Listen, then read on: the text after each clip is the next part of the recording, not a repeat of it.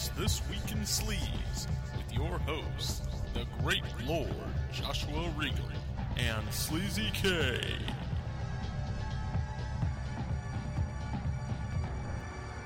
This podcast has been rated Category 3. No one under 18 may be permitted. Let's talk some fucking from the new millennium. We do that every now and again, and some cruel fucking at that. The nature and cycle of revenge gets a graphic and grim depiction in Wong Ching-po's Revenge, a love story. Pregnant women, look away. Seriously, look away. Don't watch this movie. Also, it's the origin story of one of the most iconic superheroes ever to be put on film, who got his own lavish, majestic, widescreen spectacle. Nah, just kidding. It's a porn film featuring the cat-free Superman here and there. For a reason, though. There's almost a legitimate reason why the cat-free Superman has a place in Temptation Summary. We've done Temptation Summary 2, which is unrelated, but has the cat-free Superman in the first scene. And let's see if we can jog the great Lord Joshua Regal's memory here, because that movie was about making Category 3 movies, and the first scene with the cat-free Superman, which wasn't Lee Chung-ling, it was another actor. Do you remember what happened as the movie transitioned into that we're now on a set and things like that? Do I remember right afterward? No, I do remember that they were shooting a scene, right? Shooting a film, and then, they cut, and it comes back, and I remember... He broke his pelvis. The actor in the cat-free Superman, so they had to cut because the guy broke his pelvis from humping. Yeah, exactly. Oh, of course. So that was their little. Remember that from the first movie. Here it is again, but we're doing a different story here. Category 3 filmmaking by Category 3 filmmakers. But Temptation Summary 1 is a different beast altogether. We'll discuss all of that. My name is Liz K, and with me is the cinematically deviant, but socially responsible, and he's also a pending father, and he is the great Lord Joshua Regal. Hello. Hello, everybody. Yeah, he sounds so, he lights up. You know, he's the great Lord Joshua Regal. There's nothing brooding about him, our father. Gonna be a father. Wait, it kind of sounded like Liam Neeson there for a second. I've got a particular set of skills. My semen works. My ejaculate makes babies. What the... And that's how we do it on this show. That's how we do it. We fall into rabbit holes. Soon enough, we're going to fall into the rabbit hole of like doing Owen Wilson impressions back and forth. Wow. Wow. Wow. Wow, man. Wow. Every Owen Wilson movie. That's all it is. That's all anybody has. Wow. Yeah. I mean, wow. Exactly. That's a very laid back Owen Wilson, as it were. And that's all good. I hope everything's well. Are you melting away over there? It's always constantly volcanic heat at this time of year as we are recording. So Louisiana, even going outside for maybe an hour or two, you start to feel dehydrated. It's pretty fucking terrible here.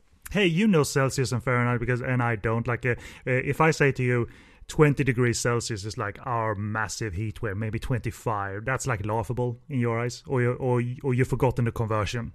The conversion I was never very good at. I had to you memorize. You become a nurse and you don't remember that? No, I mean I'm pretty good with like kilograms to pounds and things like that. Oh, screw that. That has no practical application in the world. You know, it's kind of funny. It's like we still write things down as, oh, so-and-so's, so many pounds in the hospital, but we have to have it as kilograms for any kind of medication.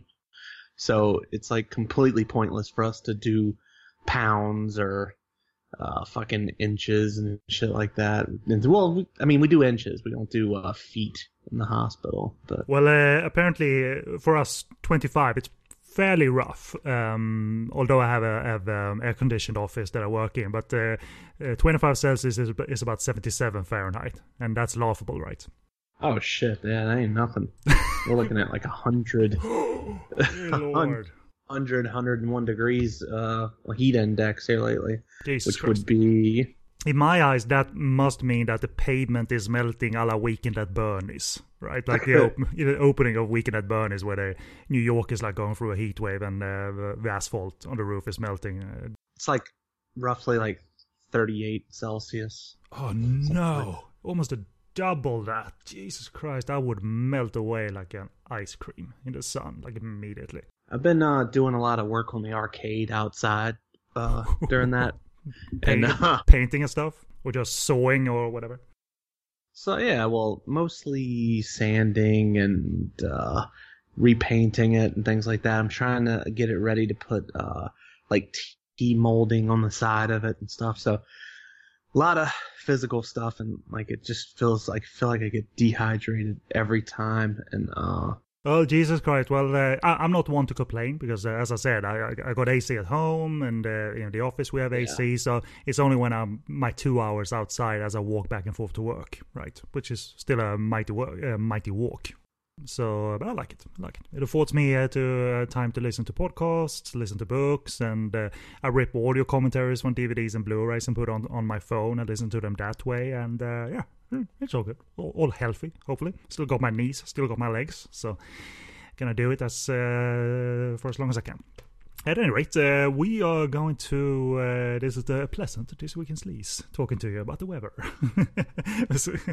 Sleazy Kane, the great Lord Joshua Regal, sipping tea and talking sleazy movies. But in Revenge and Love Story, things are not going to be very pleasant. This 2010 movie brought out all the stops, and we're going to get to it and see if that was effective in Joshua's eyes and see if that was effective in my eyes. But first of all, some very brief contact information. This is This Week in Sleaze 55.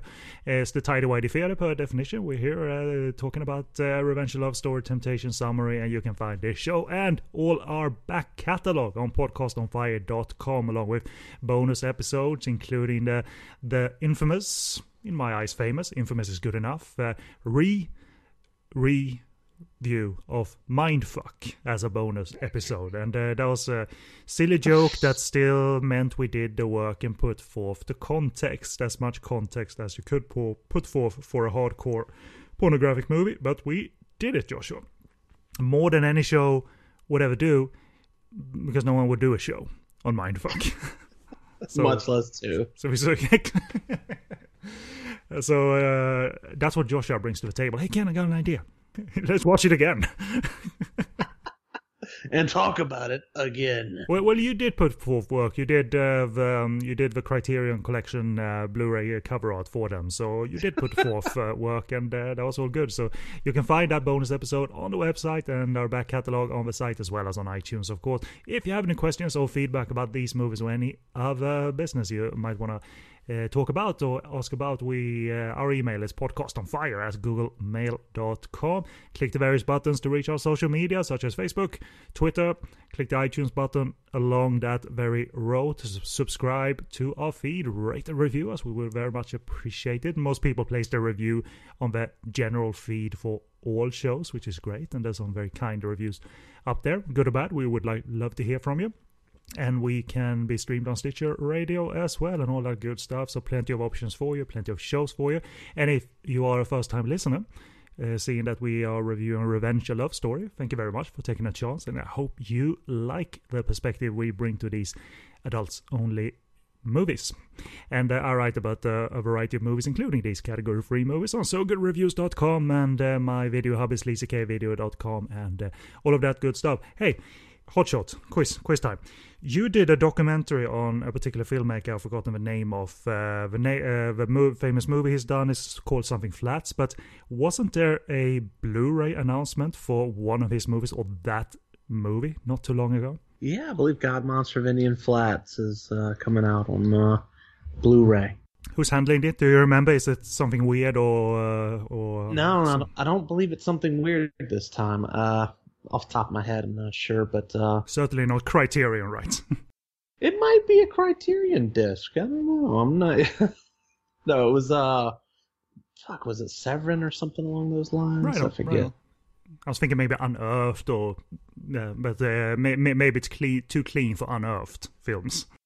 I think Frederick Hobbs is a little too nice for what they release. But you should lobby that label to include your effing YouTube documentary on the man, for heaven's sake. I don't know. I'm sure they've probably pressed the disc by now, or at least have been putting it together for a long enough period of time that they don't have to. But yeah, I mean, if they could afford it, because, of course, I have a lot of clips from throughout his career on there, different Gotcha. films, so it would probably be a bitch for them to do. But And they're not obscure enough where those clips could be argued to come from public domain and things like that. They're rights holders for his catalog.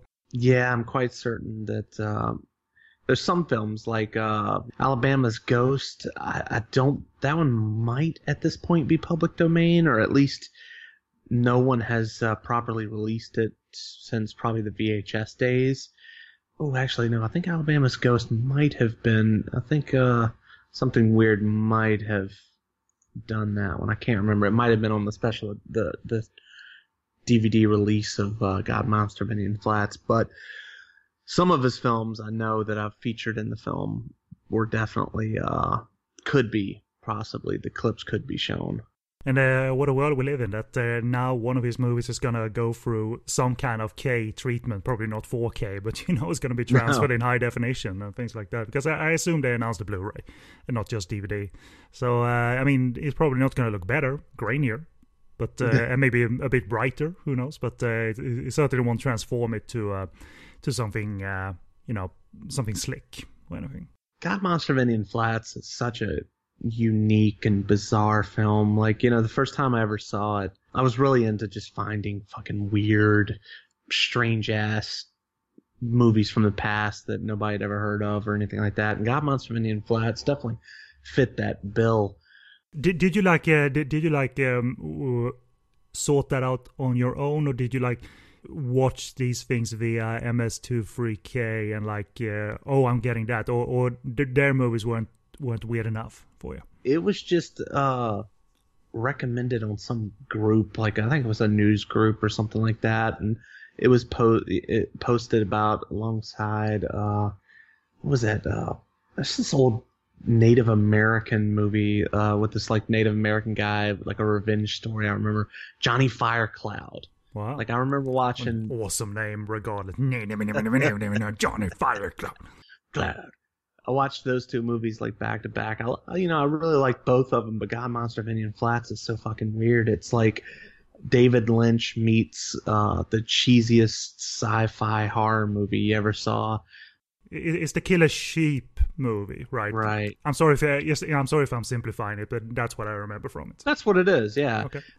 It's a film that takes place in this little small Nevada city outside of Reno that very few people know about, but Frederick Hobbs was deeply familiar with it. The history of the town used to be a big area for gold back in the 1800s, and the town has been kept to look in that same fashion since then. It's built like an old western city, and every year they have this day in that city where everybody dresses up like they're from the 1800s, and very strange areas, strange little thing within American subculture. And so he shoots this film around that, never explains any of what I just said, and you watch it and you're like, why is everyone dressed like this? Why does this town look like this? Then there's this whole sequence about, the sheep and everything. And he said that the reason he wanted the movie to be about a killer sheep was he was thinking of the old miners and stuff like that. And if there was an ancient legend, what would it have been about? Well, there were a lot of sheep back then, a lot of sheep wandering around. So maybe it would be about a giant sheep. And that's kind of what he did. And it was his second out of a 3-picture deal where he was making X amount of dollars for it. And Alabama's Ghost wasn't very successful, even though, it was kind of a horror movie, and, they thought that was going to make money. So they wanted to double up on it, and let's make God Monster this, monster movie, and this should, make the money back, and it didn't. But, the final sequence of the film is just a strange, I throw out David Lynch, but it's a total Lynchian, Cronenberg-esque, abandonment of logic. You watch the sequence and you're like, what the fuck? Is it from an era where you can argue that this is drug-fueled creativity? Absolutely. Roseland, his first feature, was a straight-up LSD trip with vampires and a bunch of naked hippies running around in fields. But God Monster of Indian Flats, a little more subdued, but then that same LSD, fuck it, this is society, man, type shit comes out at the end, and you're just like, okay, well, we were going down a pretty straight and narrow plot up until this, and then it's like he just gave up and was like, let's just go crazy.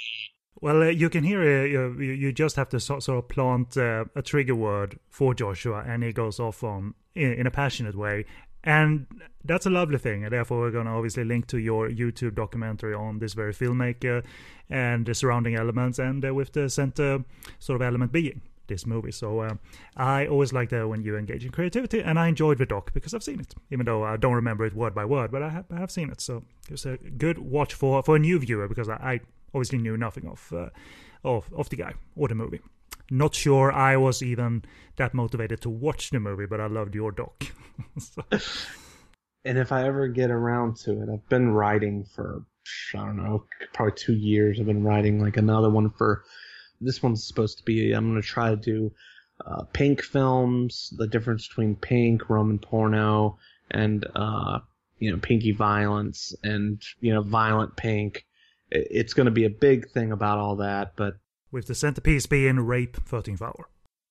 Hell yeah. That or White Rose Campus, and then everybody gets raped. One of my favorites. But I've been writing it for so damn long, and it's so much, Can you really condense it to one thing, or you're choosing to focus on a particular era, or you want to do a full overview kind of thing? It's like this. It's like, if you're going to talk about pinky violence, well, you have to kind of introduce pink films, so because people aren't, it's all part of the same thing, it just a decade worth of filmmaking, like this came first, then this came. And, I guess you could jump right into it and be like, oh, pinky violence is an offshoot of pink films, you got to do context, man. I mean, you have to, or in the doc, you certainly need to almost put things on the screen about what a movie like that needs to contain, including how many sex scenes and things like that, because there was a list of demands in order to, for filmmakers to even do these films, include that thing and then do your personal shit too. Like, if you want to be political, fine, but include these things too. And I always love that it's a reverse kind of thing. They give them freedom as long as they do those things too.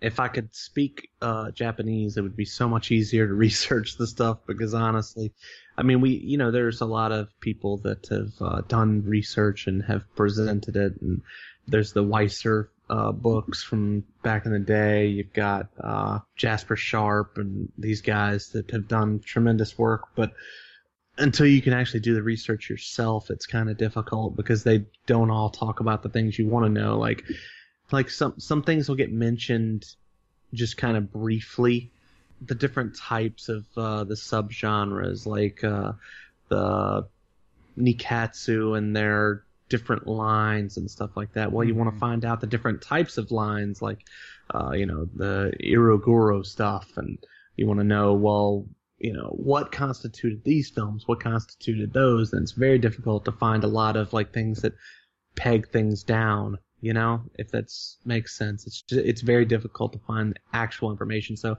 anytime I start researching something, and I'm looking and trying to find different books and things like that might point me to what I need to know, but it's a bitch. But it's worthwhile. It's definitely worthwhile, and thankfully there's no deadline to this project where we complete it post-birth or pre-birth of the child or whatever. So, but I'm happy to hear that. So keep us all updated, and we'll see what happens. But in the meantime, we'll link to Josh's 2 docs, because he did one on Godfrey Ho and IFD, and also this one that we mentioned. But in the meantime, we're going to take a musical break, and after that we'll be here to discuss Revenge, a love story, some background on it and the movie itself. So sit tight and we'll be back.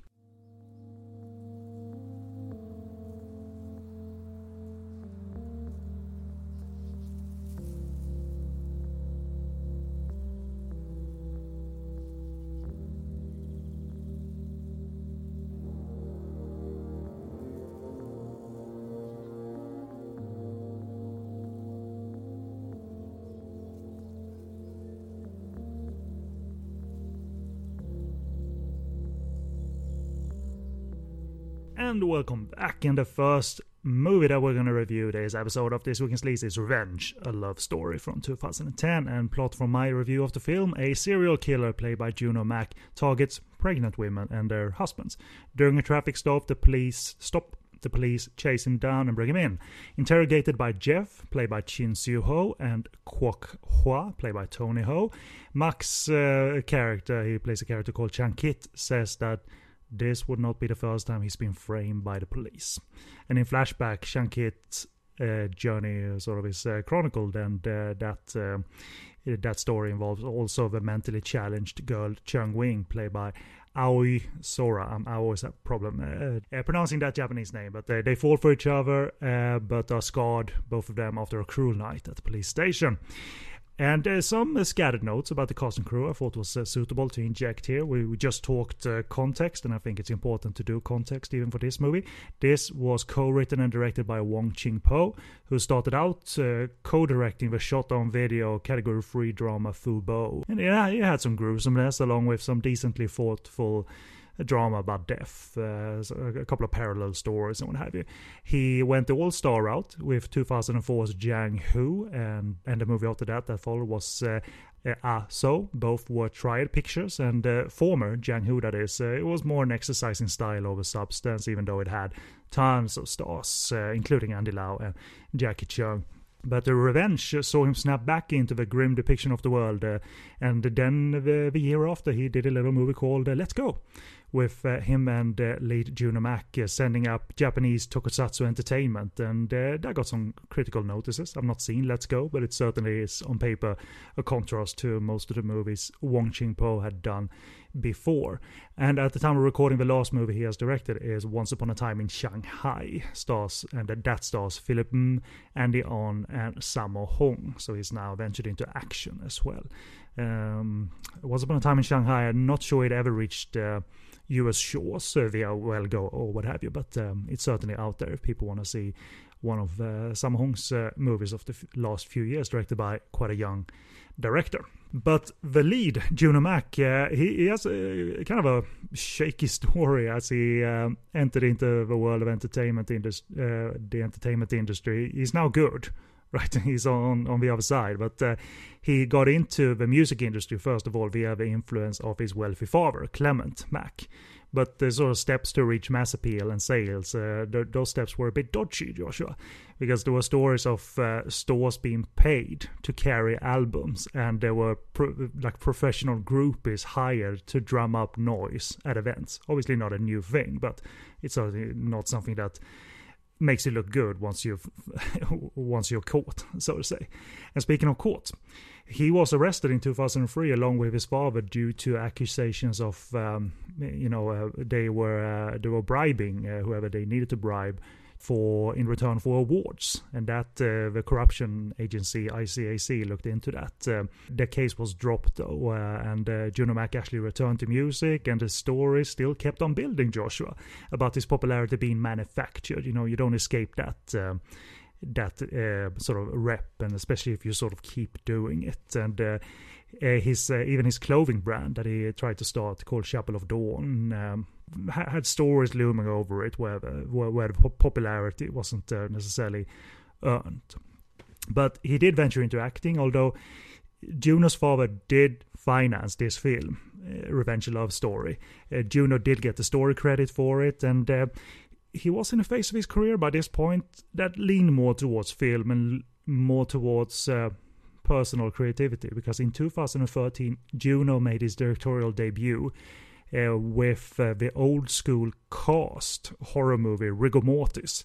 It was released to sort of medium acclaim, but I quite liked it. It's a darker Mr. Vampire starring a lot of people that were in Mr. Vampire and those kind of movies, but now in quite a serious frame. I mean, Richard is in it, Anthony Chan is in it, who's in Mr. Vampire 1 and 4, and Cara Hoy, and Yoon Woo Ping's brother, Yoon Ching Yan, I think, was in it, but and Chin Soo Ho playing an actor, and essentially it looks like he's playing himself in a movie. It's some nods to him as a once more popular actor versus now, but Rigor Mortis, it crafted nods towards horror genres, and content of old by featuring this cast, but also sort of a darker depiction of hopping vampires. And at least he made sound bites in the press, Juno Mac, that were logical and literally sound, because he was talking about his working ethic and what it needs to be, where he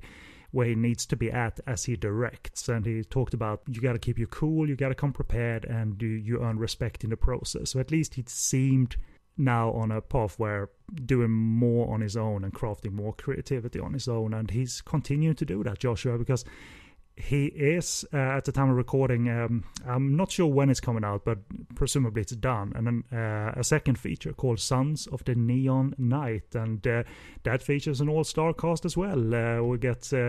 We'll get to see Juno Mac direct the likes of Louis Koo, Takeshi Kaneshiro, Richie Ren, Tony Lankafai, and reportedly Madman Conan Lee is going to make a rare film appearance in this movie.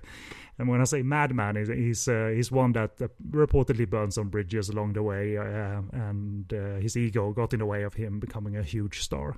Conan Lee, that is. Although one question is whether Juno is a bit too pretentious in his approach, because he said this of the film. Our friend King Hu posted a quote about Juno sort of talking of the film and what it means. So you tell me what this means, Joshua, because you're way smarter than I am. So this is what Juno Mac said of Sons of the Neon Night, quote, "A land free of drugs depicts utopia, or so they say. Yet only those who have been there would know the internal flames that burn in that place called hell. It was with his creation of medicine that man began deluding himself about the elusive power to ordain life and death, or maybe obtain, I don't know. Be it naivete or arrogance, we glory in awe. Eyes closed, deaf to the quiet humming of destruction that lingers on the edge of desire. As it goes, blood weeps more eagerly than tears in a merciless world."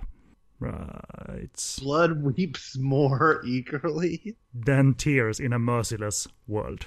I think it's a gangster movie, but I'm not too sure anymore.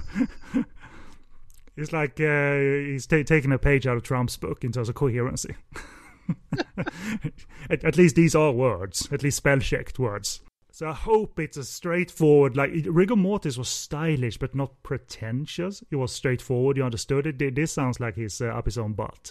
And I hope it's more straightforward than that, because you don't want to waste this cost on making impenetrable art that only a select audience understands, or maybe that select audience would not approve it. You can't judge the balloons. The balloons bring the ideas. You take down what comes. And then blood weeps more eagerly than tears. So yeah, whatever that was about Juno, I wish you the best of luck on Sons of the Neon Night, because I did like Rigor Mortis, and Rigor Mortis has US distribution, I think via Wellgo, although it's not on Netflix anymore, but you can probably still get it cheaply on DVD and Blu-ray if you're interested in Rigor Mortis, because I did quite enjoy it. Very well made. Speaking of that, you mentioned how it's the hopping vampire, and then we talk about arcade games that we play a lot. There's one that I found in my list of MAME games, Chinese Exorcist.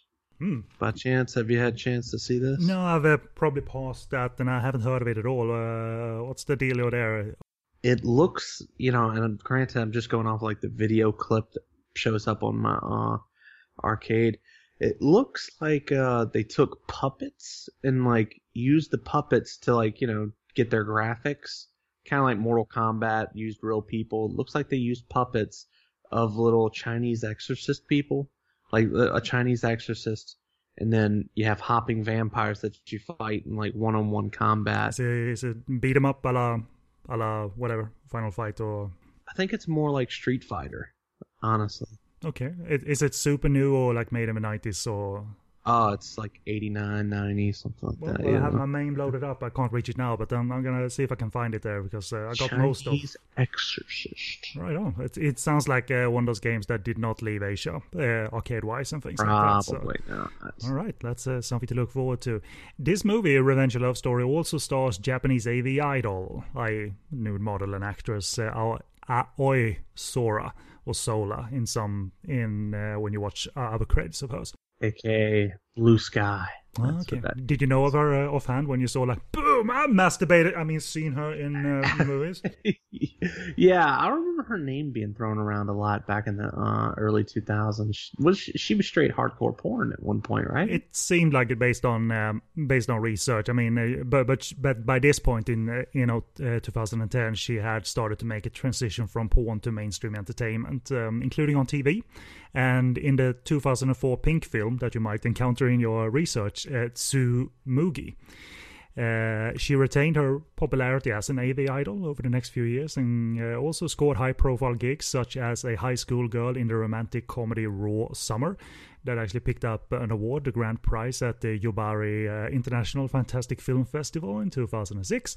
She was appearing regularly on television, whether in variety shows or dramas at this point, and I never got the impression she abandoned the AV world, but obviously her work was more infrequent around this time because she started to do movies and TV and going abroad to do these things as well, because she appeared in a Thai horror film called Hormones at some point here. She has done Korean TV drama. She appeared in the 2009 series Korean Classroom. And back in Japan, she starred as a zombie-killing stripper in the 2010 comedy horror film Big Tits Zombie. You remember seeing that movie? I remember seeing advertisements for that movie. I never actually saw it. Probably better advertisement than movie. I'm not just guessing. This was followed, all of this, by the Hong Kong venture at hand here in The Revenge, a Love Story. And she has acquired quite a sizable following in China as well, and has performed at least one Mandarin Chinese song. So she's trying out singing as well. She reportedly did express regret making Revenge, a Love Story, but she was paid well. So I guess that makes you sort of swallow out the dissatisfaction easily. But it's a shame because this is not a shameful part necessarily, or a part that exploited her. So it's a proper movie. And as for the short opinions of said proper movie, if he feels it was a proper movie, Revenge, a Love Story, we'll find out right now. So Joshua, in short, what did you think of Revenge, a Love Story? I thought it was a proper movie. Proper movie, damn it. Gosh darn it. It's a proper movie with proper things in it, like pregnant women being sliced up. Some of my favorite things. But no, actually I did. I actually thoroughly enjoyed it. I like a dark thriller. I like crazy serial killer movies. I like plot twists. Also, I don't know, that we'll get into it, I'm quite certain, but always intrigued by like films where the police are in many ways presented as the bad guys, and people, going out for revenge against authority like that. I don't know, something about it. It's like, it's the American thing of like, we all just want to be cowboys and fucking bandits, I guess, or something. So well, templates, old or new, can always be interesting and worth a shot, and this one certainly has a template that's actually quite effective. I do not like it full all the way through, because when it goes for the actual story content and focus on that, and essentially acts like the full-on revenge thriller that it is, it's good cruelty. It's punchy and it's cruel. There are some minus points, but a few. There's sparse, but there are some minus points for pretentiousness that wants to make the cycle of revenge deeper and more profound than it actually is. Starting with the title cards, the chapter headings that appear throughout the movie. I thought that was no, that doesn't fit your movie because you're making a different movie. So just strip that and you're still a good movie, Yeah, that definitely sounds like a Juno Mac thing there. Well, based on Sons of the Neon Night or whatever, blood weeps and the eternal streets of hell and everything's weeping, and I've heard if you say balloons, you're more important as a filmmaker. I've heard that from somewhere. But thankfully all of that doesn't dominate, is my opinion, because it starts with chapter 1. There's an opening quote about devil and hell on earth, but thankfully it doesn't have that as a full concept. But I think it's problematic when you put that on top. At least my sort of art radar goes off like, nope, that's not what I signed up for. Nope. Okay, you're doing good, you're doing better things now, because all of a sudden Juno Mac is attacking this man, and we witnessed this sort of uncut struggle after he stabbed a man in the neck, and then he just locks him down and waits till he doesn't move anymore. The camera lingers on that, and that was the switch for the movie where you realized, okay, this movie is showing us things. You know what I mean, Joshua? Like a big uncut struggle, not bloody, but an uncut struggle nonetheless, where Juno is this just silent force. So it switched from pretentiousness to seemingly a straightforward movie at that point for you. You know, going back on the whole the chapters thing, I do feel like that, you know, that it's so easy to look over because, you know, the rest of the movie just kind of continues and you just randomly get these chapter breaks where, you know, the devil then, you know, fought with the blood of a Irishman or something, you know, whatever. And so you just like, yeah, whatever, man, you know, continue on. So you tend to look over that. But yeah, that was incredibly out of place in this movie. Wong Jin-po, the director so far, he has more concerned himself with visual style rather than pretentious style. So I'm thinking maybe that is from Juno Mac indeed. And his sort of story concept was to put chapter headings on top of things here. Yeah, and I didn't feel like the pieces that had the chapter headings were actually very fitting, you know? Like, you didn't really feel like, oh, well, now it's the end of a chapter. You know, now we're starting something. Instead, it's just like, here's a chapter heading, but we're going to continue the same exact story and sequence of events that was going on right beforehand, you know? Did it have trouble rebounding, you think? Because after one of the first, we cut to obviously a various amount of discoveries. You know, for instance, when they, in slow motion, pick up this body bag out of the river and eventually cuts open that body bag. Like, by that point, which is just a few minutes later, do you think the movie has completely rebounded into sort of a straightforward narrative and the chapter headings was lost from your memory at that point? So? Yeah, for the most part, because, like... Yeah, you know, you do get those chapter headings, and then you do get into, okay, well, here's this quote-unquote serial killer doing all of these things, but soon we find out, well, he's not your typical serial killer. I guess it was just happenstance that he attacked 2 pregnant ladies. You know, why were they both pregnant? I don't know, but the pregnant women really aren't the source of the attack, so it was kind of like, you know, it's kind of a swerve. So you kind of quit paying attention to it, and you kind of quit paying attention to these devil versus whatever. It really does just split. They split the movie in two in a way, but not in a bad way, because Wong Jin-po, the director, gets into the procedural of it all. And the sort of unflinching brutality and aftermath of things, so which is almost very beautiful in a way, because he's slow, like he lingers on things, but like his camera moves into things in a slow fashion. Like they're not beautiful as such, but they're not startling images. They're gruesome images, seeing this lady with her belly cut open, but he isn't going for it or the no stuttering editing effects or whatever. So there's both the procedural, which is effective enough, and some more serene imagery, despite being some of the more gruesome imagery of the last decade in a Hong Kong movie. You know, I have a weakness for a procedural movie when it's done well. I can watch those things. Sure. So you know, when the cops react to these things, when they find these gruesome sights in that bag that's ready to burst open, and the veterans here, you know, Chin Siu Ho and Tony Ho, when they react to this. I thought the movie settled into a groove very well, and Wong Jin-po started to build and starting to fill in the blanks. So it wasn't feeling cringy at all in terms of like, oh, we're making an art film too. Like, no. I think they've stopped making the art film. And they don't make the art film for long stretches, thankfully. So from that point, it was, you know, the arrow was pointed straight ahead, so to say. I agree. Is that I know you have a high threshold for these things, but could you deem and sort of say to yourself, well, this is more gruesome than your regular Hong Kong movie of the new millennium, the kind of sights that Wong Jin-po crafts for us? Yeah, I would say so. I don't think that it's as gruesome as certainly as the films of the past, but yeah, for today's society and for you know, what we expect of Hong Kong today, which is like, you know, usually something that glorifies China by the end of the film. Oh, this doesn't. It glorifies The devil, maybe? Who knows? I don't know. Or Maybe. Jesus? In a way. Did you recognize any of the veterans offhand? Like, oh my god, that's him from Mr. Vampire, or that's Tony Ho from 3D Second Son, or whatever. Or they were just sort of veteran faces to you.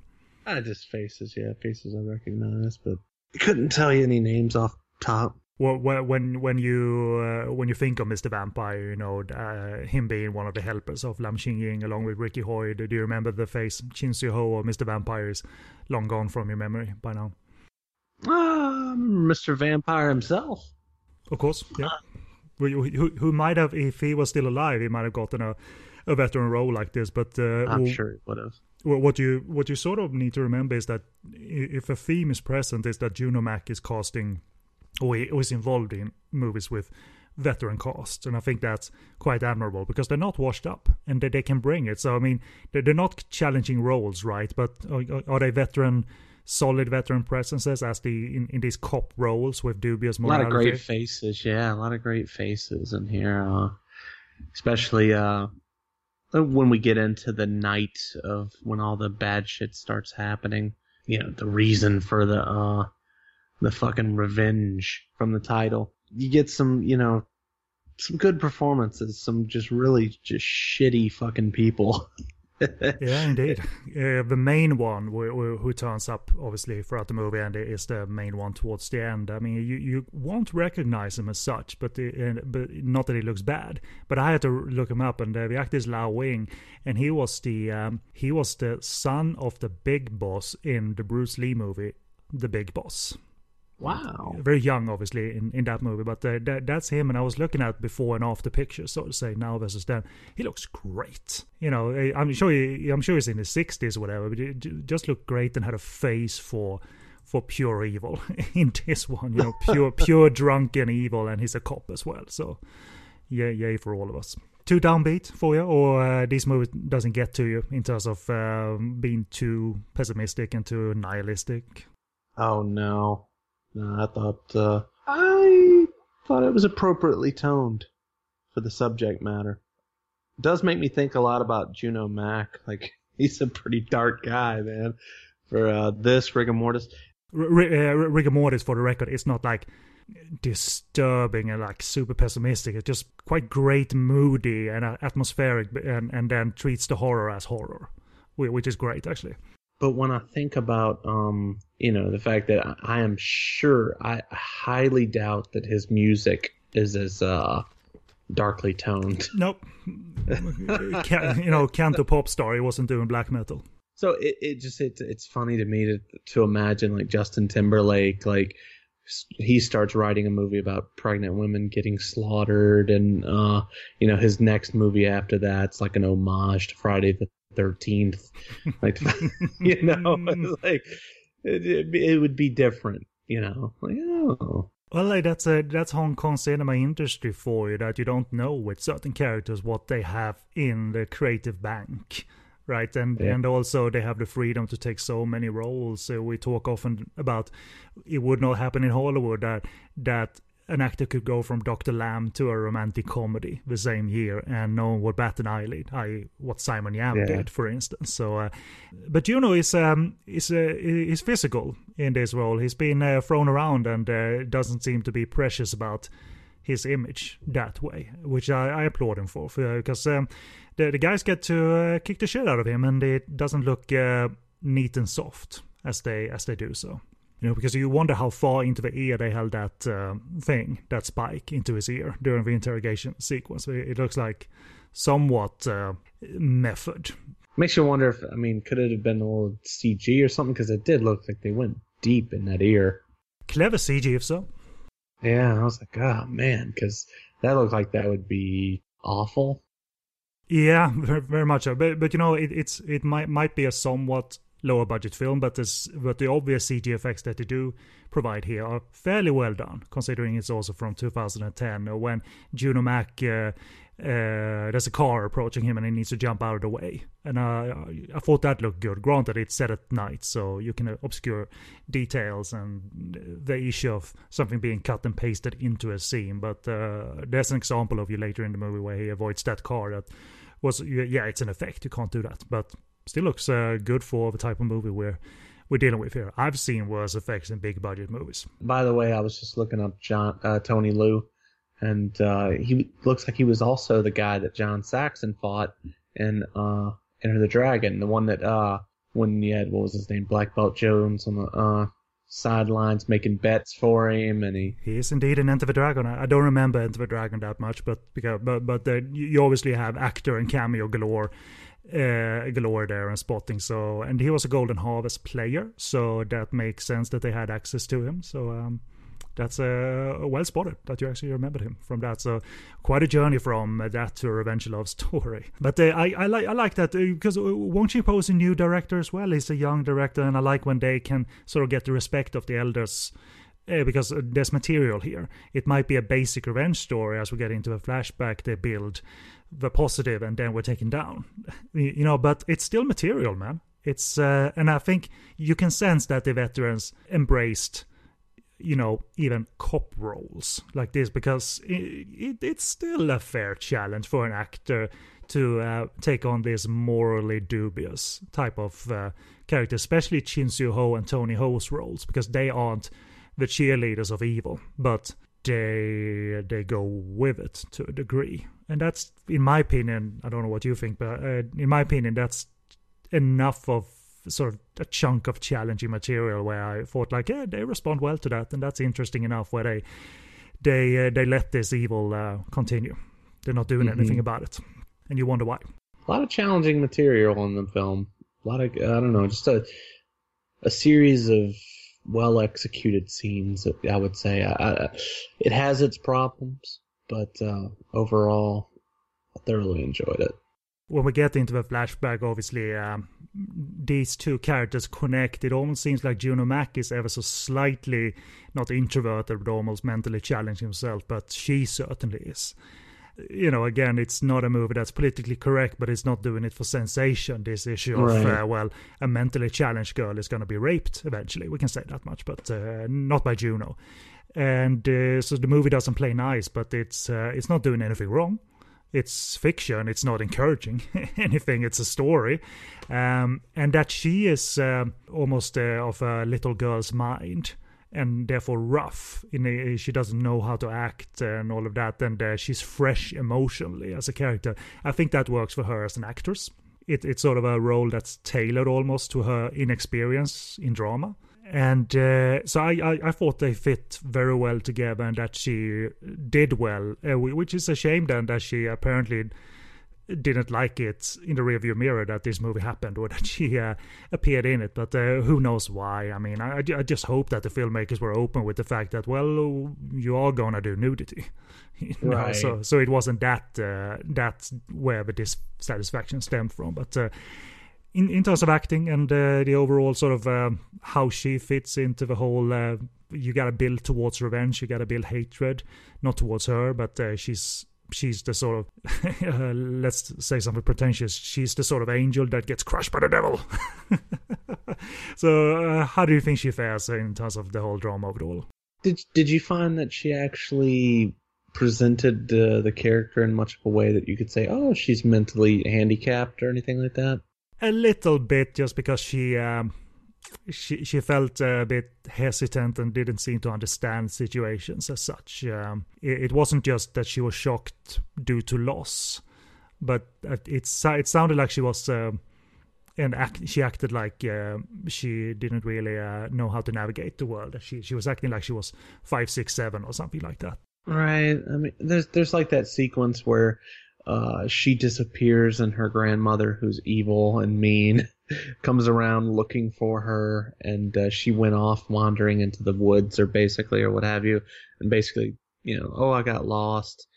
I guess that's supposed to show that she's, mentally slow, but they do say it, even though it's an exposition thing, but they do say it. It's like everybody in town basically, calls her the R word, calls her retarded. Yeah. But I didn't think that the film really displayed anything that showed that in any kind of fashion. And I don't know if that was just their idea to just, let's just play it very light. Let's not show, anything that too much, maybe so it's not as disturbing to this sequence where later she gets raped. I don't know if that was what was going on or what. She hasn't got the tools to sort of not fight back, but to talk back. She's in a situation where she's victimized, obviously, and she seems like she has no reference for what is going on around her. And then some dark stuff happens to her, obviously. A mix of that and shock, I guess. But it did feel to me like she was a little bit mentally challenged, like she was more of a small girly mentally. I mean, I'm not asking for him to go full on Hong Kong, cross-eyed and doing the kind of typical stuff that you might expect. But I think that it could have been played a little bit more broad in order to kind of sell it so that you don't have to say it and you could just show it. Not quite like The Other Sister, that movie, or anything like that. But I mean, just enough that it stands out. Like, oh, she has the mind of a child. Maybe I don't know. Just something. Yeah, non-verbal is a challenge, and maybe Wong Ching-po, he did a bit too much non-verbal, I suppose. Even their connection is a little bit non-verbal. It seems like they're the only two characters that can connect in this dark world, and that doesn't work out at all because obviously it goes to hell. And there's nice touches here, even action-wise, if you want to be fair, because when Juno Mac jumps Lao Wing in the home of the prostitutes, like there's some nice primal action there where he jumps him and then flips the table over him. He's got his pants down his ankles at that point, Lao Wing. So there's even some action touches that make sense and are well done, because those aren't manufactured set pieces, Joshua. They're more, well, let's do this, guys. The table is not going to hurt as we flip it onto you, but we're going to do it. Does it overstate its sort of purpose of the whole centerpiece where she's raped in the police station and all of that? Because it goes on for quite a while and they do it again. I think they do it twice even, and Juno Mac can't do anything about it. Or is that good fuel for the revenge as depicted? It certainly wasn't I spit on your grave, it wasn't like a 45-minute sequence or anything like that. I thought that it was played well enough. I didn't think it was really graphic, as graphic as a lot of these films tend to be. More about mood, I think, and then picking moments to showcase that these characters have no care in the world. Right. A few of them, they think it's pretty funny, and they talk about Viagra and things like that. Well, those pills are good. Those pills are bad for you. Meanwhile, in the other room, you have Juno Mac hanging from the roof by a handcuff, which was a brilliant little set piece. I thought that was horrifying to see. And he's being forced to watch, basically. I mean, that was dark, morbid stuff, but highly effective. They do it for a brief bit, but just because he watches it for 20 minutes or whatever doesn't mean that we should watch it for 20 minutes. Sure. I think Wong Ching-po chooses, as the final sequence plays out for us, good enough moments where we feel this is, a hellhole. And Chin Seo-ho and Tony Ho, they don't do anything about it. Maybe it's seniority that they can't do anything about it because they are not senior officers, or they're just in this sort of cycle where, well, this is happening and, well, we got to work towards promotion. Maybe we'll get out of this police station if we just work towards promotion. But they're equally guilty, obviously. So there's no you don't feel compassion for them because they are involved. They don't rape, but they are involved, obviously.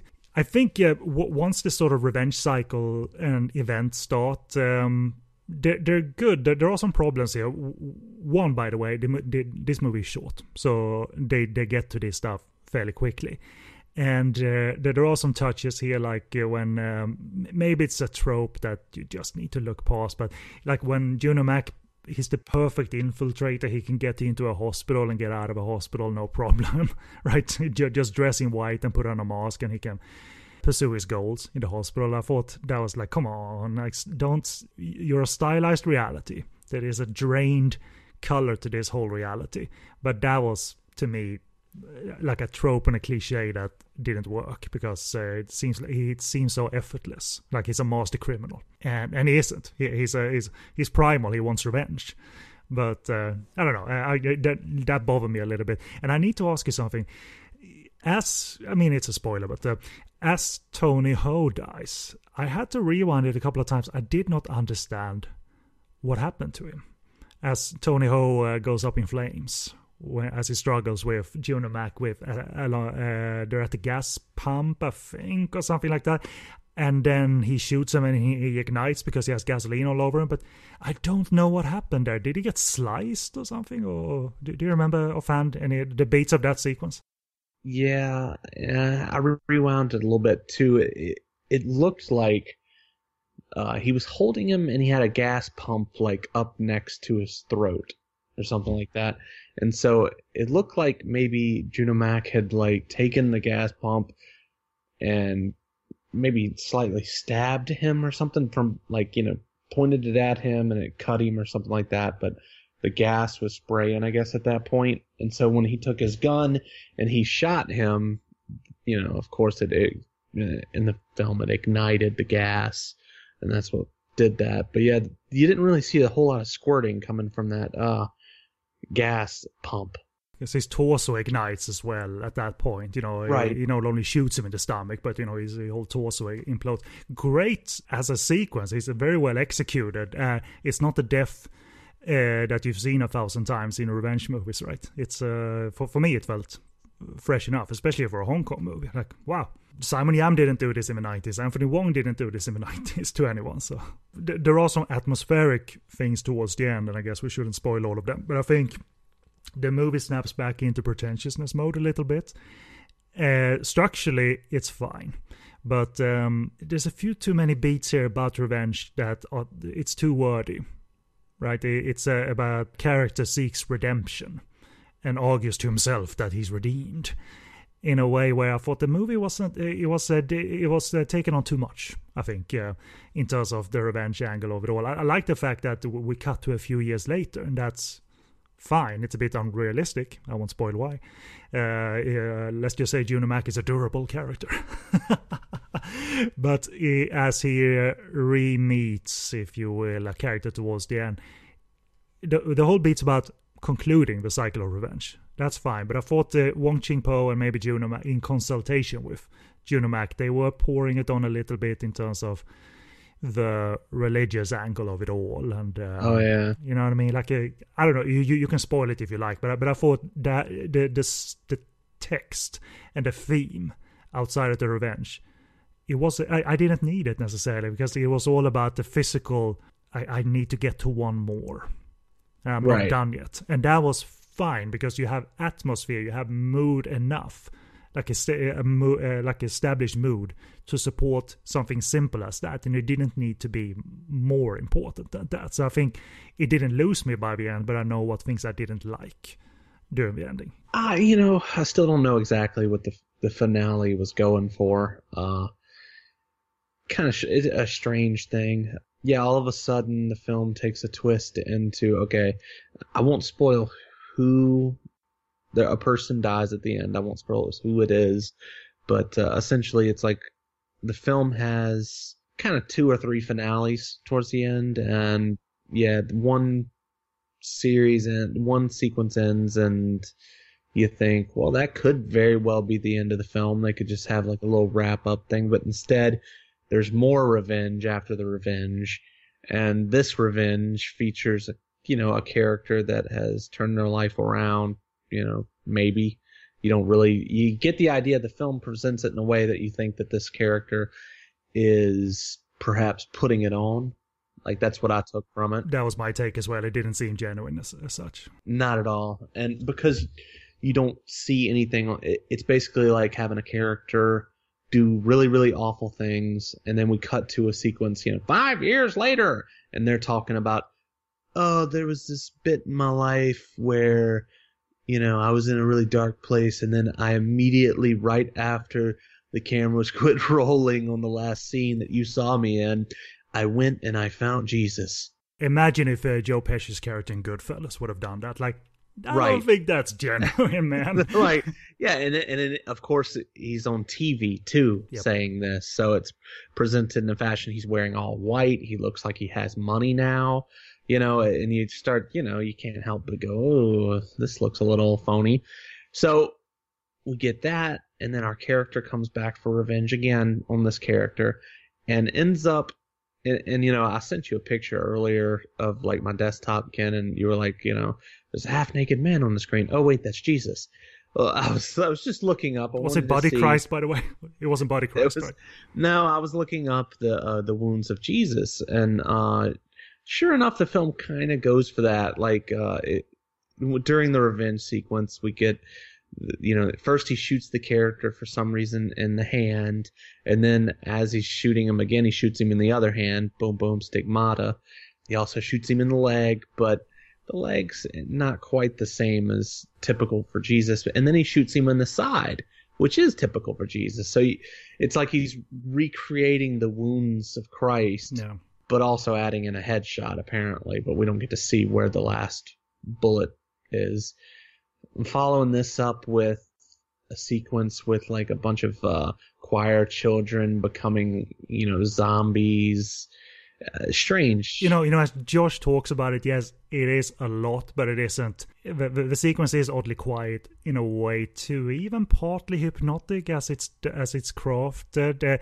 I just thought that I like this sequence as part of the cycle of revenge. Sometimes the cycle of revenge is endless, and that's a fine enough theme for me. But I didn't really care that he brought in albeit a phony religious angle to it all. It didn't need that necessarily. Again, I didn't tune out of the movie. I was quite pleased by the end. I just recognized the weaknesses from a young filmmaker and a young actor that provided the story. But I do have to say my favorite moment in the movie is towards the end here, because for once, Joshua, this is a movie that does a monologue before the final violent events.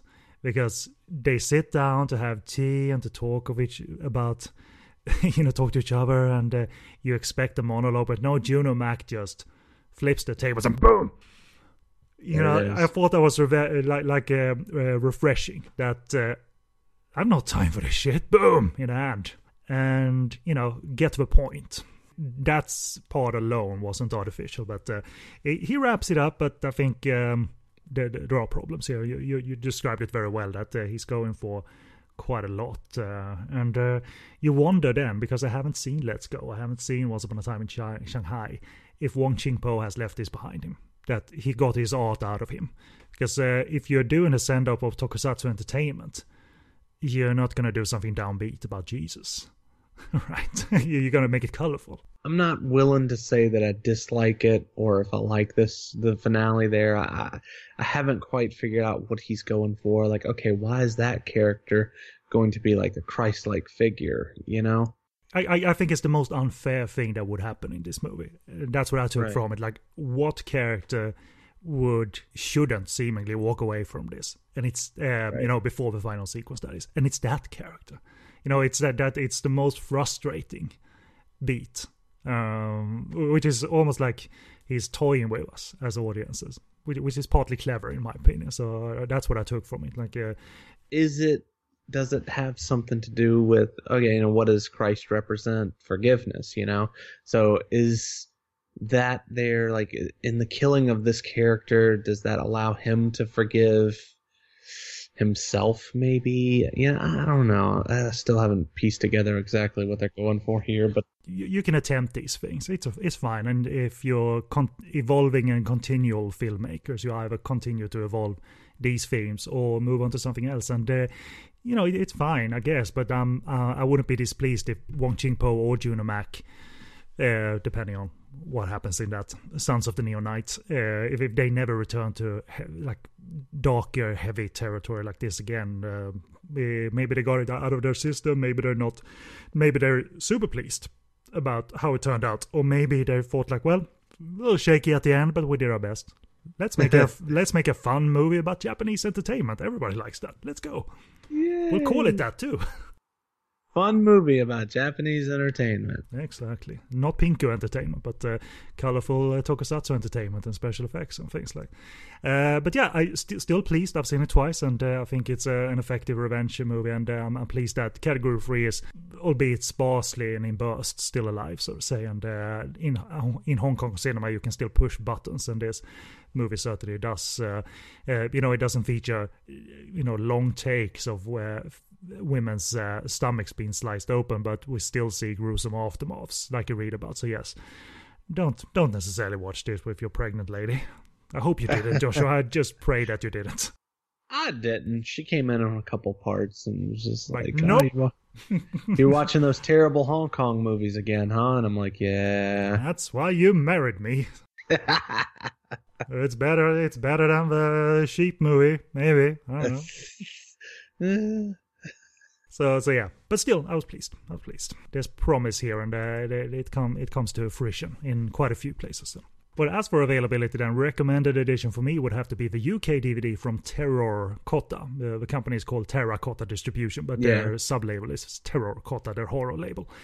Because it also features a subtitled making of and an exclusive interview with producer Conroy Chan. So that's he was at least once married to Josie Ho, and I think they produced Dream Home as well, which Dunimac is in partly. I think he's the guy who gets a bong bottle shoved into his neck, and then that bottle fills up with blood. Quite an amusing effect. So they like to produce gore, Josie Ho and Conroy. So there you are. Have you seen Dream Home yet? That movie? I still have not. From the director of Vulgaria comes gore. Yeah, I think you would enjoy it because it's also like unashamedly doing drama about the state of housing and how expensive things are in Hong Kong, while also being a fun gore movie, which makes you think, is he meaning anything of this? Or is he just having fun? I can't decide, but I like it. So fuck it. I might as well like it. All right, buddy. That's the dark one out of the way. We're going to take a musical break, and after that, we're going to review an old-timey sex movie again on this show. Yeah. Temptation Summary from 1990 from famed photographer and director Ho Fan. And we've covered his movies many times on this show. After the break, we're going to cover another one called Temptation Summary. So sit tight, and we'll be back.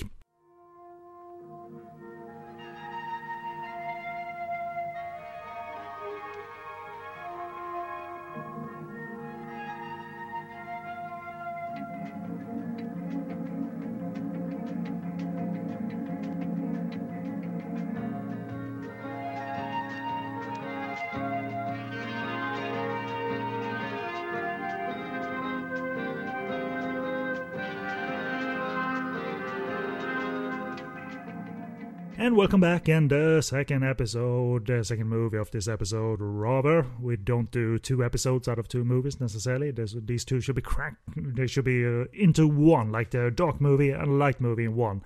So everybody walks away happy. So hopefully, depending on his views, Joshua, he walked away happily from Temptation Summary from 1990. But plot, first of all, from my review of the film, losing their father to arousal and a final erection. Yep. He proclaims the father that what his will is going to be in his last dying breaths. And the sons in question that lost their father are Man, played by Lee Chung-ling, and Ray, played by Ricky Chan. And the deal in the will, if you will, is that one of them must marry before they're 35 years old. Otherwise, there's no money. Or it goes to the other brother, I think. The older of the brothers, Man, seems like the best and the worst candidate. Because not only is his 35th upcoming, he's also totally disinterested in women. He's a teacher, he's into antiques, and he would rather read by himself. Women bring trouble. Trouble indeed. That's his quote. Catchphrase. And he would rather read books about Greek statues at a pool party with semi-naked women. That's Lee Chung-ling for you. The younger brother is more of the player, but and does not really show care for his brother and his future. He would rather probably win that competition. So it's on, but they'll be friends by the end, sort of. So it's not a dark movie as such. What it is also another movie from the legendary photographer turned smut director with a quite unmatched visual flair, and his name is Ho Fan, and he's possibly the filmmaker whose movies we've covered the most on this show, including his comedy about making Category 3 movies that was made as Temptation Summary 2. We got a couple of misadventures in Fooling in the form of Girl with long hair and Wild at Heart. His adaptation of the novel Sex and Zen was based on, turned up on this show in the form of the movie You Poison 2. And who can forget the nauseating slow-mo rape in Hidden Desire. So he's got a dark Charlie venture as part of his achievements. Charlie isn't in this movie, funnily enough. He was not just photography buff as a young man, how fun that is, but he also came up through Shaw Brothers as an actor. Maybe you've seen him in one of these adaptations of Journey to the West that Shaw Brothers produced. I've seen the first one, Journey to the West, and then The Monkey Goes West, and then they did further movies called Princess Iron Fan, Cave of the Silken Web, and The Land of Many Perfumes. And Ho Fan played the monk in that movie, so he wasn't a monkey king or anything like that. Ho Fan would direct independently, but also erotic movies at Shaw Brothers, such as Adventure in Denmark, the mentioned Girl with the Long Hair, and further down the road, the movie at hand here, Temptation Summary 2, was the first Category 3 movie to surpass the 10 million Hong Kong dollar sort of ceiling at the box office, because it was just a little over 10 million when it was released in 1990, so it was a fair hit. The sequel to this one and that movie Hidden Desire that we talked about during one of the Christmas episodes, because slow-mo rape by Dark Charlie deserves to be slotted into the Christmas special. That's how messed up I am. Of course. We both dislike that movie heavily, and neither of those movies, Temptation Summary 2, which is great, and Hidden Desire, they were less enthusiastically received by the audiences. So maybe those audiences by 1991 thought that films of Category 3 were rubbish, Joshua. In joke. But during his 90s period, as we've established, there's a lot of fun comedy to be had. Wild at Heart, The Misadventures in Fooling, is the movie where the guy paints a tuxedo on his naked body. Great scene. No one will ever know. And then obviously someone spills something on it, and then the comedy is on. Waka waka. Waka waka. They were more low profile, a majority of his movies in the 90s, though he did a couple of art movies that I quite liked. But eventually he relocated to America, and he didn't direct his last movie in America, but he came back to direct a movie in Taiwan in 1997. And he passed away from pneumonia in 2016 in San Jose, California, at the age of 84. And 3 of Ho Fan's movies were officially selected for the International Film Festival in Cannes. 5 of them are in the permanent collection of the National Film Archives in Taiwan and Hong Kong. And Joshua, willing to bet that one of them is Hidden Desire? Yes. By mistake, and now we're stuck with it. Gonna play it for incoming visitors. This is what we offer up here in the archive. Is that Charlie Cho? Yes. This is what our country has been known for. Exactly. The dark history of the country. So there's some basic notes on Ho Fan that I repeated from elsewhere, but I thought I wanted to establish that because I like Ho Fan. I'm a great fan of his visual flair and his comedy.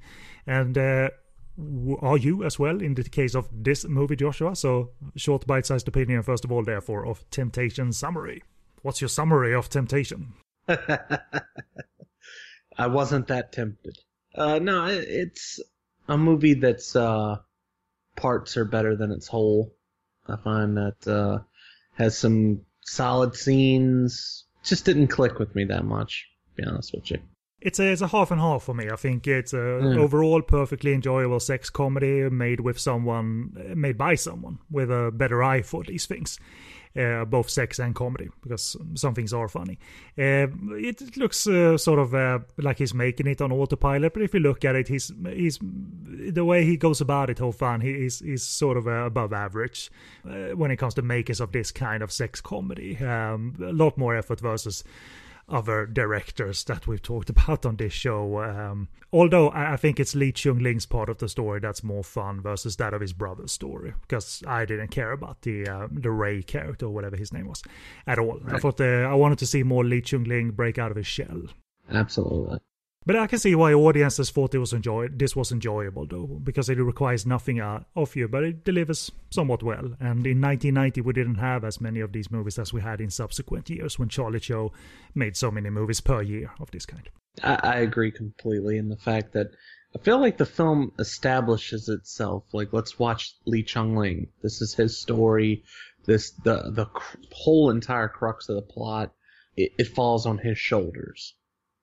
And for probably 2/3 of the film, we focus on the other brother, who just has his misadventures in fooling, you know? Yeah, it's not too much to that. I don't even remember if he helped his brother by the end, but I don't think he changed that much. And that's we're not looking for depth here, but they're very contrasting paths, these characters, and one of them was way more enjoyable because Lee Chung-ling is almost per default when he's sort of shy, introverted, and it's almost adorable when he's sort of anti-female in this movie. And I feel like by taking away from him, I don't know, it does not hold as much interest for me, and so much of it, like, it does eventually fold back into, like, here's the plot's coming back, in the final 10-15 minutes, but so much of it is just reasons to get naked. I guess that's all of these films, but you do hope for that semblance of a plot, Yeah, it rebounds a little bit, you're right, but there's a big third, or maybe close to 2/3 indeed, in the movie where the focus isn't quite right. But it starts on location in Africa. Totally on location in Africa. Joshua, you won't talk me out of this. This was totes in an African hut in Africa. The opening scene, that's very medically sound, I'm sure. Mm-hmm. Did you see the black people? Because they come from Africa. I saw the black people and their titties bouncing in closer. So, want to set the stage. We see a sick man who's been apparently seeking alternate treatment of some kind for his whatever problem he has. Dying, I guess. So they're going to give him something to go out on, something to remember, I suppose. You expect me to break down the medical... you're practice? Educated. You know these things. I'm sure the nursing was from the white nurse, which is Sophia Crawford, by the way. I'm sure that's something you were taught in school. In your interview with her, did you by chance mention this? Fuck no.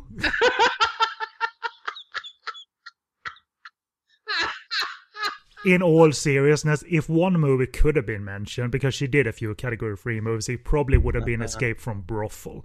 Sure. I did not remember she had this one scene in Temptation Summary.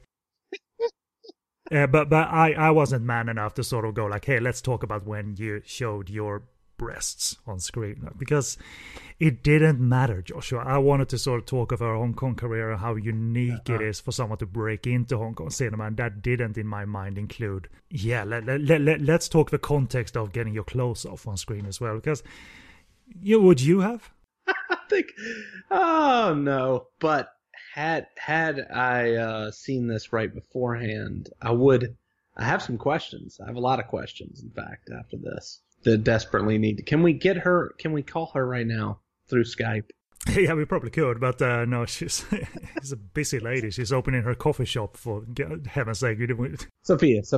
So I know you're opening your coffee shop, but let's just talk. What was the illness that this gentleman was suffering from, and how were your boobs clacking together to arise him from this state? Click. At the very least, they didn't ask about Buffy again. So yeah, it's I don't know if it's the plot setup to get us to the will, but it's one of those like unashamedly silly sequences about getting the guy, which is an older actor as well. I'm sure he enjoyed his time on this movie. to get the guy that has some final bodily fun, if you will. Final big ass erection. His cock is big, by the way. Massive. So it's not visual art, but it certainly gets us in the mood in terms of, well, it's Category 3, and that's what they do, and it's not dull necessarily, right? Yes, it does begin on set in Africa with multiple black people standing around playing on Congo drums. Medicine. With, of course, a topless lady playing on the drums as well. Authenticity. Yeah, of course. Followed by, like, the lawyer for this dying man who, Is there even a doctor present, by the way? No, of course not. Why would you have him there? You have boobs. So the dying man's on his bed, and honestly, to be, the guy really does look like he's dying. He looks so old. Yeah, frail and thin as well. Yeah, oh man. And he's laying in the bed, and he's basically, I guess he came to Africa so he could be with, dark women, and then he's changed his mind now because he's been with so many that, he wants something different. And so his lawyer has arranged for a white nurse that he imported from Europe to come in and give him one last boner. And so Sophia Crawford begins doing a striptease that ends with her hovering over the man and like bouncing her boobs together impressively. In close up too, so that's your visual art by Ho Fan. Not his most inspired visual art that he's ever done. We've complemented his use of color in movie. This is a different kind of color, I suppose. Yeah, it's just mostly peach. Like, so yeah, that's. I didn't ask her about this. It never crossed my mind. But the more, in all seriousness, I never sort of contemplated it. But if the discussion would have naturally, fallen into the issue of appearing in adult movies, I would have been so curious about Escape from Brothel, because it's that mixture of Johnny Wang, the director, made such a hard-hitting movie, and you got this in the middle. And how do you even prepare for that? Do you have like a Do you just walk on the set and they spring this on you, or how does it work in that case to fight nude with Billy Chow? Was it a closed set? Exactly. How many I would be interested in that, but no, I didn't go down those routes. But we haven't reached the Superman of it all. We will, but I think as the switch happened to Lee Chung-ling, he's a geeky, likes his precious Chinese antiques and Chinese history, so he's a nerd, obviously. So you wonder, is the Superman the inner desire? Well, not from him. That's not his inner desire, as we find out. And the other brother, he woos like what I think happened here in the scene where we see the brother in sort of 1920s period, where wooing the girl of his choice there in a very proper manner. It seems like they're courting each other in a very ancient manner. I think it's a parody of Rouge, the Leslie Cheung Anita Mui movie. Wow. It's not like straight out of it in terms of, but it's somewhat obvious as well. I thought they were doing like practicing a play or something. I didn't understand what was going on in that scene. Because she is a courtesan in that movie, Anita Mui, but Leslie Cheung is not the customer who just comes in there like, but rather you need to be respectful and you need to. There's routine. There's a protocol. So that's why there's almost like they're singing to each other. So they're role playing these characters, but in all honesty, I think it's a parody of Rouge, and not that it's funny or anything. I just recognized it, and then those two characters, which I found amusing, they dispenses with the sexual and just giggles with each other as they proceed to almost have sex. I think that scene is aborted before there's any actual full-on humping or anything. And it's drenched in yellow, so there's a visual touch here. There's better visual touches later, but it sort of shows that Ho Fan always thinks of, okay, how do I spice up visuals ever so slightly anyway? I mean, I did the titties in close-up, I don't need to do it again. So let's play with filters, I suppose. So I didn't dislike that as such. Drenched in yellow. There's a Trump joke to be made in there. Just I'm not sure how to put it together. Actually, on another show, we talked about Fantasy Mission Force, the Jackie Chan movie, and on my version, the subtitles when Jackie Chan is introduced, because he fights this big muscle man in his first scene in Fantasy Mission Force, and the announcer says that Jackie Chan plays the King of Orange from New York. I was like, oh, that fits so well. I'm gonna mention that on the show. Perfect. In the good parts, anyway, because you've seen Ho Fan do comedy, so obviously he's not always doing visual stuff. So he can get good energy out of performance. Even in Temptation Summary 2, there's a fun romance going on there, and there's fun comedy. So how's this sort of performer energy and fun here? If you think of Lee Chung-ling, or even think of the token glass-eyed short pervert that this movie utilizes, is there any fun energy in terms of that that you latched onto? I found Lee Chung-ling to be awesome in the film. I felt like he brought a lot of energy. I thought his moments in refusing to have anything to do with women they could have been annoying, if played wrong.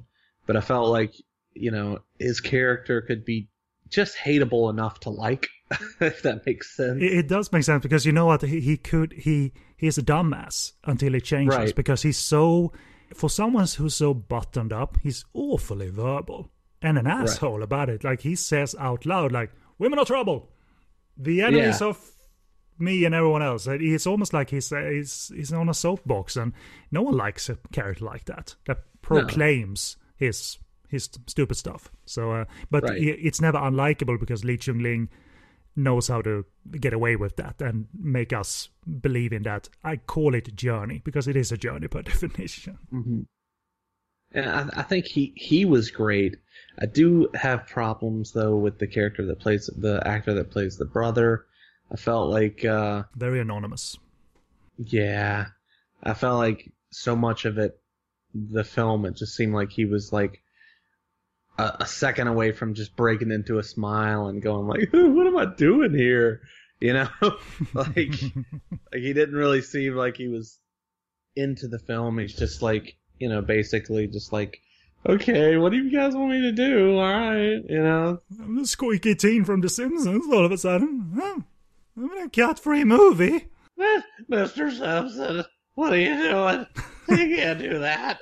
But I just felt like that was him throughout the whole thing. He just had this little smirk in every scene, and he just never seemed to be a real character. He just seemed like some guy. Yeah, I agree, actually. I mean, it was never frustrating, though. A short enough movie, and the visual touches that come and go, at least as a fan of Ho Fan, made me sort of sit up while I was waiting for more Lee Chung-ling, because he does something that he clearly likes, especially at this time, and that is to light next door rooms or hallways in like Suspiria-like colors. Right, so because if characters are in a room that's lit by a normal light bulb, the outer hallways are blue or red. It's sort of forced, yes, but I just think it makes basic sex comedies look a little bit better, and that's something to be appreciated, because you and I know that sometimes they just shooting these depressing rooms with vanilla colored walls with nothing on the walls either. There's no cinematic techniques at all, just boring humping. Sure. And at least we get some splashes of color. Someone just lit something. Yeah. Because I know you've latched onto that before in movies you've liked more, like Temptation Summary 2. I remember you talking of that. Like there are some intense colors in there, but it was part of a more enjoyable film, though. Is that anything you noticed, though? Like, oh yeah, I've recognized this guy's style from elsewhere. Like, I felt like this film is, used the word anonymous. I felt like this is the most anonymous of his films. I felt like there was less style, less interesting material to go off of. Yeah, I sort of agree. I just like the little bursts that we get. I mean, shit, even the nude backstroke, that's clearly done for us, the audience. Yeah. For some reason, it felt a little bit more pretty than expected, because it was just shot on in a pool at a rooftop, and someone doing nude backstroke. But it felt a little bit more pretty than I was expecting it to be. Funny, well. No, not really, but I can't say I laughed every now and again at the pathetic little short pervert character. That's also a virgin, because I like in these Hong Kong movies, Joshua, when they're not shy about what they do and what they like, because this guy openly takes photos of ladies coming out of the pool during the party. Click, Jeez. Click, click. As a parade of ladies that goes on there. So structurally, let's segue into the cat-free Superman of it all, which happens via another buttoned-up character that has the hots for Li Chun-Ling. So obviously you start to root for them to get together. Was she a teacher or just... She was also a teacher, yeah. Yeah. Maybe, and he's a professor, so presumably maybe they're in the same profession in a way, like he's teaching history maybe. When that happened, and obviously you're going to have to talk about the emergence of the cat-free Superman. So by that point, when they started to pair them up, or the potential of them, was that Ho Fan starting to crop momentum as he started to tell their story? Every scene with Li Chun-Ling and with that actress, I felt like was the best parts of the film. So yeah, like the build-up of their little relationship was great. She has pent-up desires, clearly. Absolutely, yeah. She is as much of a nerdy, she's the nerdy female equivalent of Li Chun-Ling's character, minus the hatred of men or that she might have if she were, an exact copy. So she really wants to be with Li Chun-Ling. Li Chun-Ling doesn't want anything to do with her. You know what, I have to say, I'm not sure you have it in your notes, but I love the fact that her first fantasy is not a sexual fantasy as such. She fantasizes about their meeting being like a scene out of an opera. Right. Oh, yes. Granted, she's nude, but Li Chun-Ling is singing opera to her. And I thought that was so funny and so adorable. Ridiculous. Yeah, and ridiculous. Yeah, she is naked in the scene. It's revealed that obviously she is a gorgeous lady, but they don't get it on in this fantasy. There will be fantasy where they, well, I'm sure you're going to talk about that. So, as I remember the dream sequence where Cat-3 Man escapes into the world. From the erogenous zone, by the way. Is that where he came from?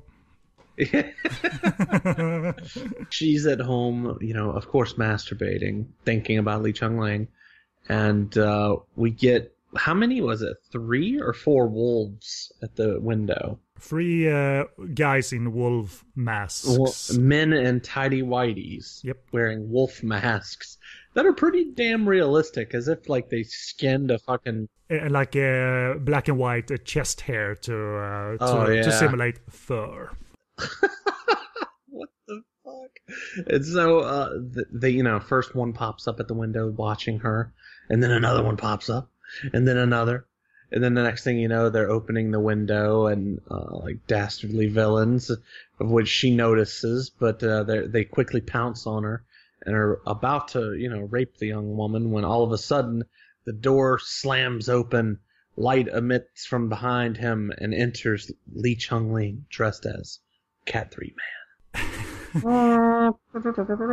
Can you rationalize why he's Cat-3 Man and not Superman? Because it also explains to people, well, when we say Cat-3 Man, what is the actual symbol on his chest. Therefore, it's the Cat-3 logo. The rating of the movie. It would be the equivalent of, I'm the NC-17 man. It's a rating on his chest.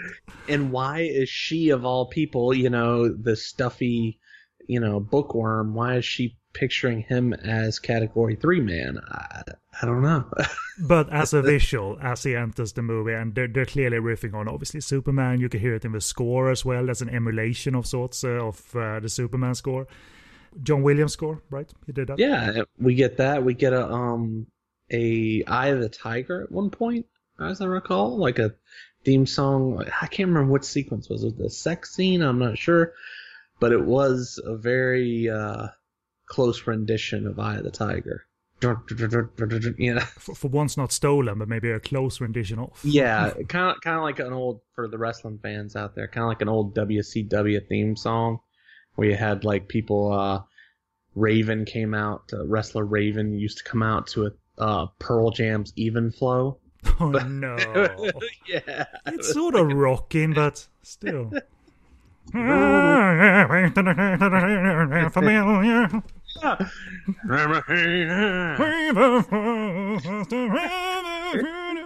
Okay, wrestling. I get it. I guess.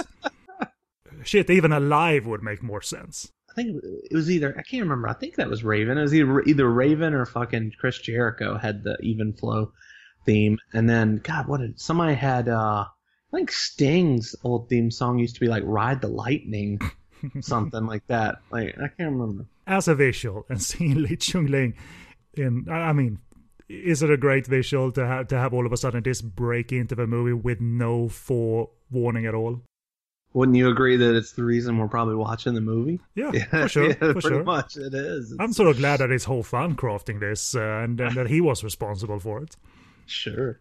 Because you get, obviously it's easy to backlight him and then blow smoke from behind him and then, but still, it's such an unexpected image, and it's a fantasy, so of course everyone can craft whatever they like in their fantasy. Of course, hers is a rape fantasy, and subsequent bonking against a wardrobe door fantasy, which is he's very impersonal in the fantasy, because as he has sex with her against a closet door, he doesn't look at her, he just sort of stares and just does the motion, very impersonal, and then flies off, so to say.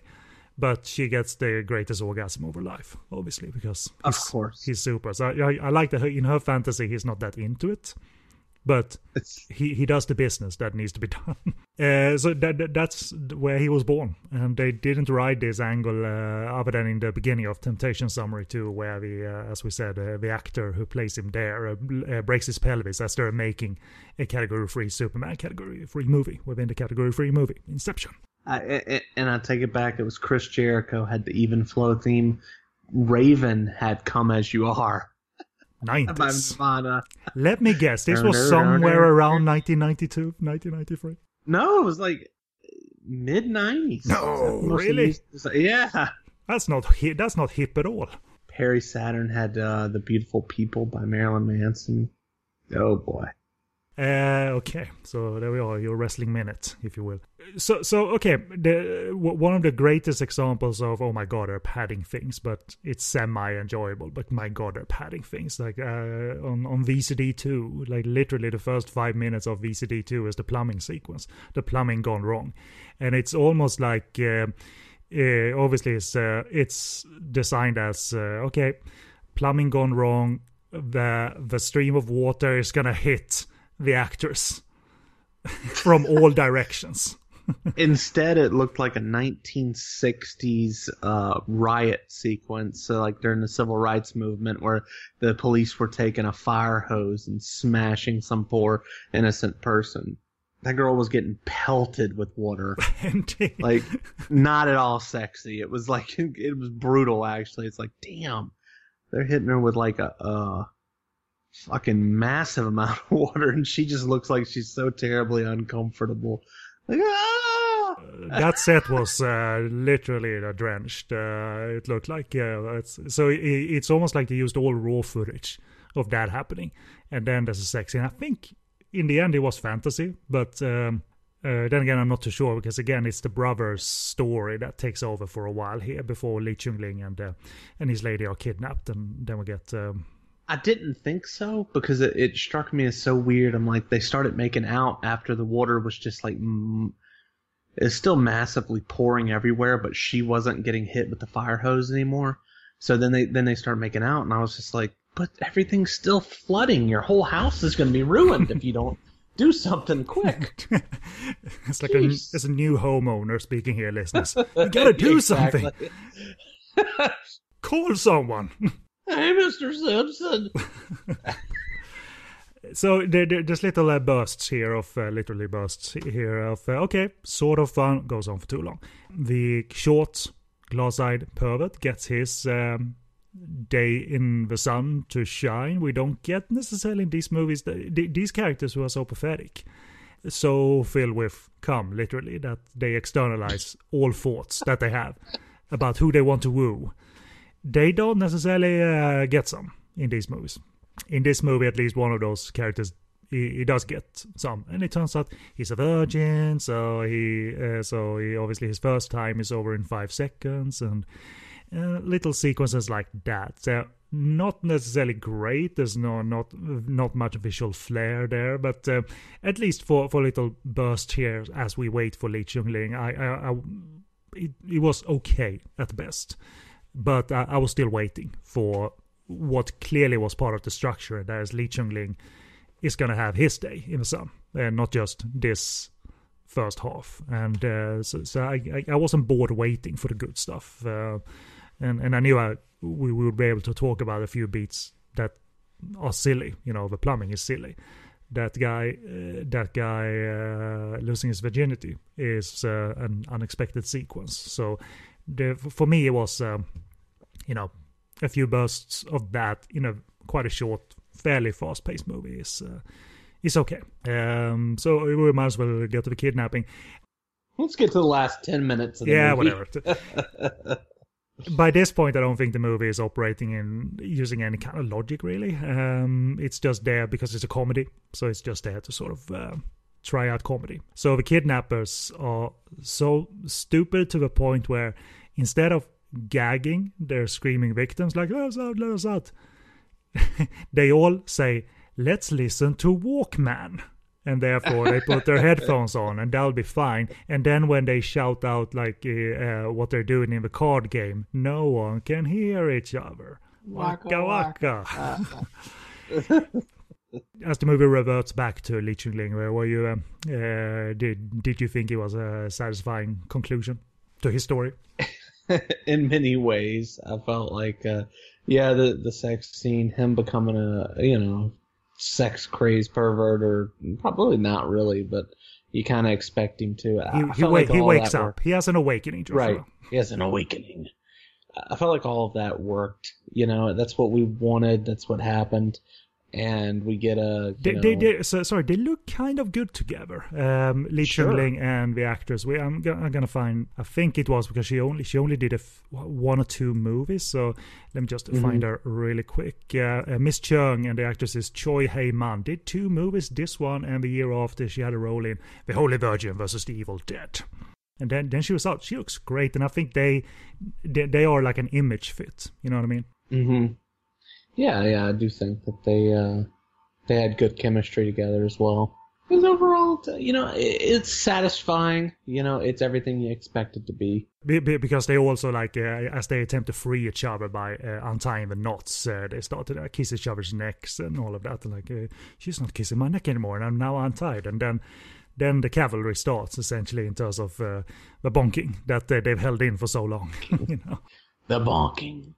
Yeah, and of course after this we get a happily ever after sequence with a freeze frame, but not as fun of a freeze frame as I would have liked. But overall, just it is satisfying. It did the trick basically. Nothing too special, but nothing too bad either.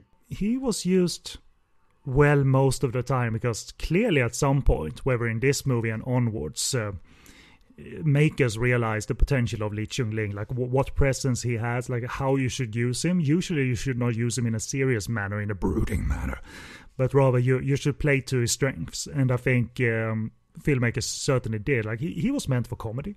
He was meant for sort of semi-nerdy, and obviously when we saw that movie I Love Miss Fox, as he cheats on his wife, it's not likable, but the goofiness of it all makes it fun because he's a game performer, man.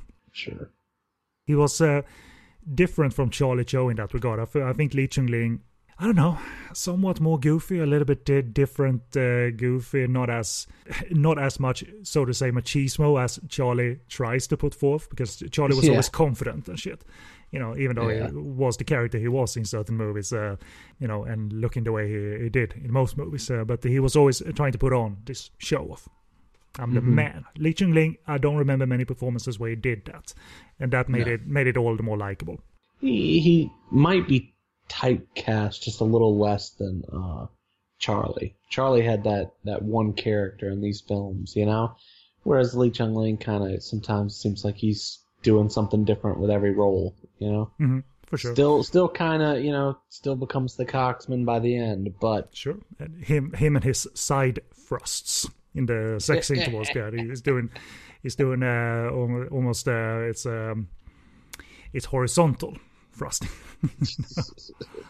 Because he's the man by that point. He's the Superman by that point. So perfectly enjoyable. There are some whole fun sort of crafted visual sequences, but maybe they're a bit more forced than others. There's a sex sequence that takes place under a glass table, which isn't as perverted as it sounds, because they dress that glass with like bulbs around it, like yellow bulbs, red bulbs, or what have you. But it's more like, I know how to do that, let's do that, rather than just shoot a boring sex scene. And it's okay, but I've seen him like use his visuals way better even in comedies, for logical purposes. There's a scene in Wild at Heart, sex scene in an alleyway, and then speaking of pipes, I think a pipe like bursts in the alleyway, and then they continue to have sex as the water pours all over them.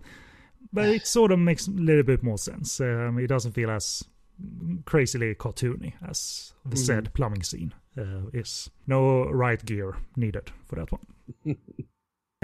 So anything else you wanna say about Temptation Summary? It's fun. It has a lot of problems, but it has one great scene that can't be looked down upon. The door doesn't even burst open. He actually walks through a glass pane of some kind, you know. Why would there be a glass pane? I'm not too sure. It was almost like he's coming out of the shower for some reason. But Lee Chung-ling walks through that, you know, so he does a little stunt. Sure. Nothing to be ashamed of. So yeah. As for availability though of Temptation Summary, not too great. The Universe VCD that I have is currently listed as out of stock. It seems like it was never upgraded to DVD. Even Temptation Summary 2 was upgraded to DVD, but it had like cinema subtitles though, so it wasn't, you know, a new print wasn't struck. But the VCD of Temptation Summary doesn't seem like it's in stock at the moment, but hopefully some stock will be available soon or via second-hand sources. Perhaps there was a Laserdisc, but I didn't find a listing for it. But that's the status of Temptation Summary. So if it's in the collection of the National Film Archives in Taiwan and Hong Kong, then they're not letting it out. I would guess, though, I mean, based on the movies we've seen, like I would guess at least U-Point sent to that Sex and Sen adaptation, but with some like serious visual flair to it. I would guess that that's in there, because it's not cheap as such. You know what I mean? Yeah.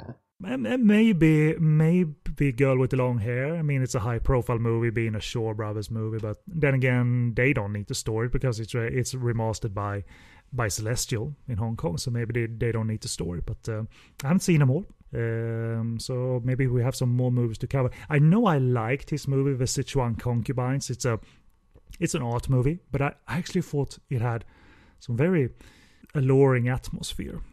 Dark atmosphere. It is erotic, yeah, but it felt very... I didn't get it. I mean, balloons. I liked it despite it fell under the sort of say, well, it's probably about the balloons somehow, but I still liked it. So, so there it is. I'm sad that David Lynch didn't mention anything about the balloons when he wrote Your President not too long ago. Dear Mr. Trump, have you heard of Twin Peaks and my balloons? And by the way, I was misquoted. Sincerely, David Lynch. So there it is. Let's finish this one off. Just a very exciting episode of two different movies, but nevertheless nice to have in the This Week in Sleaze archive, if you will, that we've covered these ones. I even with the Tidy Whitey Theater in mind, I like to pick choices that have some distinction. Even though some movies that I picked before for the show, they're utterly horrible, like that Untold Story ripoff called The Unpublicizable File. But title-wise alone, you gotta do it, man. Because it's the most far-fetched English title you can come up with, after others have done probably rip-offs of The Untold Story. So it's worth a venture, and then you can put it to bed after you ventured into it and out of it.